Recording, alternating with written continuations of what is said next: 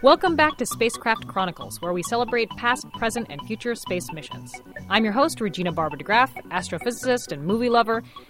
Today's show is about challenges in space exploration. Think Gravity and The Martian. We all know that drama makes great stories, but when you have a problem in space, that's even better. If this sounds interesting to you, check out the Spark Science review of the film The Martian by Mars rover scientist Dr. Melissa Rice in the episode The Martian, Film and Science from January 2016. Let's get back to the mission challenge of today's show.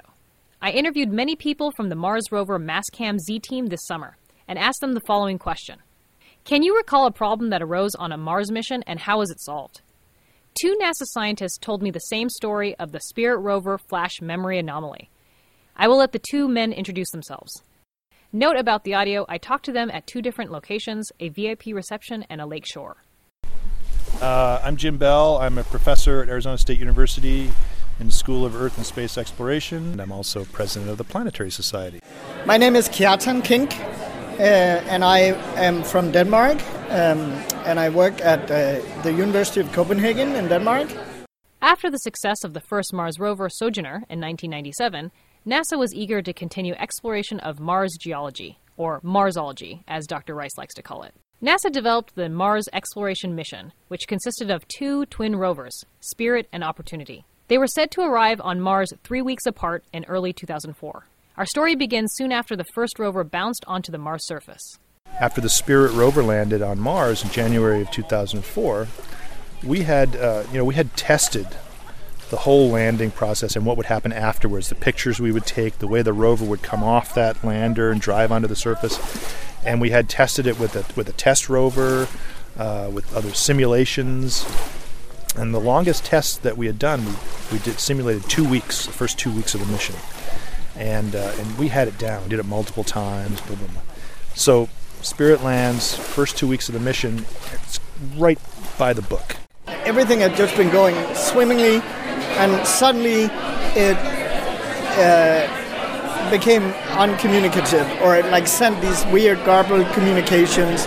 And I was on the science team, and I was a junior guy. I was not involved in working the problem, but we got updates, and we saw the engineers running around, and it was actually really dangerous for the rover because it wasn't shutting down when it was supposed to. It was staying awake at night, running down its battery. It was like any grad student. It was just it was burning the wick and both ends, right? Exactly. Okay.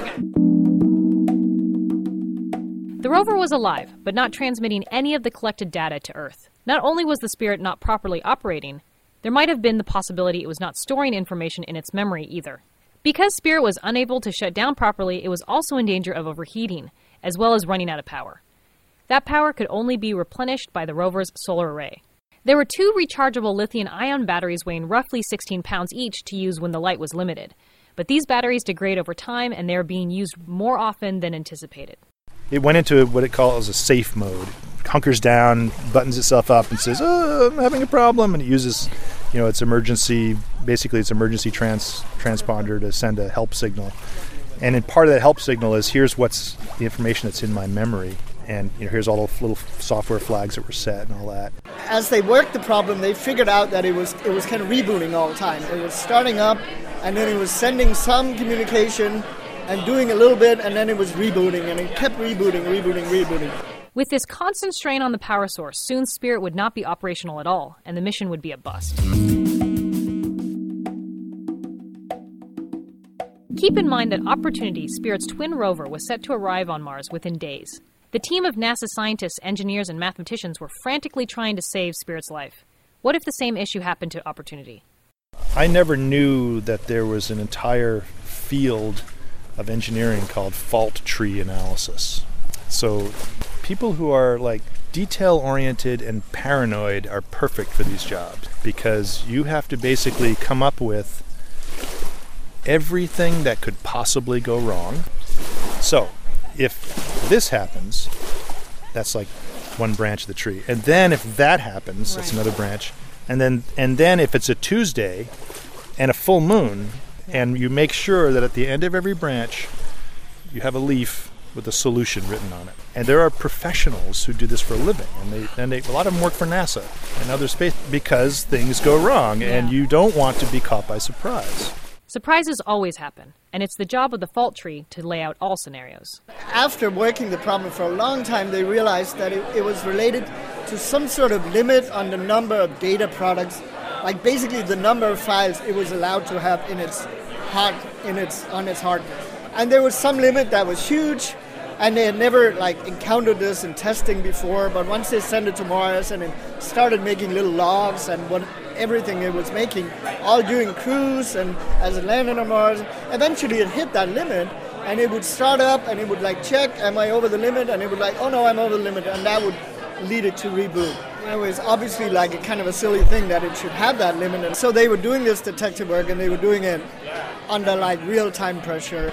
And it turned out that because we'd never tested the vehicle for this long, and the computer had never been running for this long, and we hadn't ever taken this much data in the tests, we were filling up the disk. Yeah. And there was a bug in the software that we would have found if we tested for 19 days. We tested for 14 days. It was a bug that, if you fill up the flash memory above a certain point, it starts to overwrite the operating system. It was a freaky bug, and everybody, the major mission managers and all that were like, oh man, trying to figure out what happened, what's going on. And they found the person who did the fault tree analysis. And they found this guy, and he said, okay, tell me what's this switch set at? Okay, what's that variable set at? Okay, and you could sort of see him going out on the branches, right? And then it was at one point it was like, I know what happened, and we built a back door to fix that. This one guy saved the entire mission. The drama that created excitement in these missions was actually foretold by the men and women that created these fault trees. The hope is that these challenges and solutions, no matter how stressful or dangerous, will be found on the branches of these trees. Even when the solutions are not prophesized, every mission, with failures both large and small, create more branches and more opportunities for success.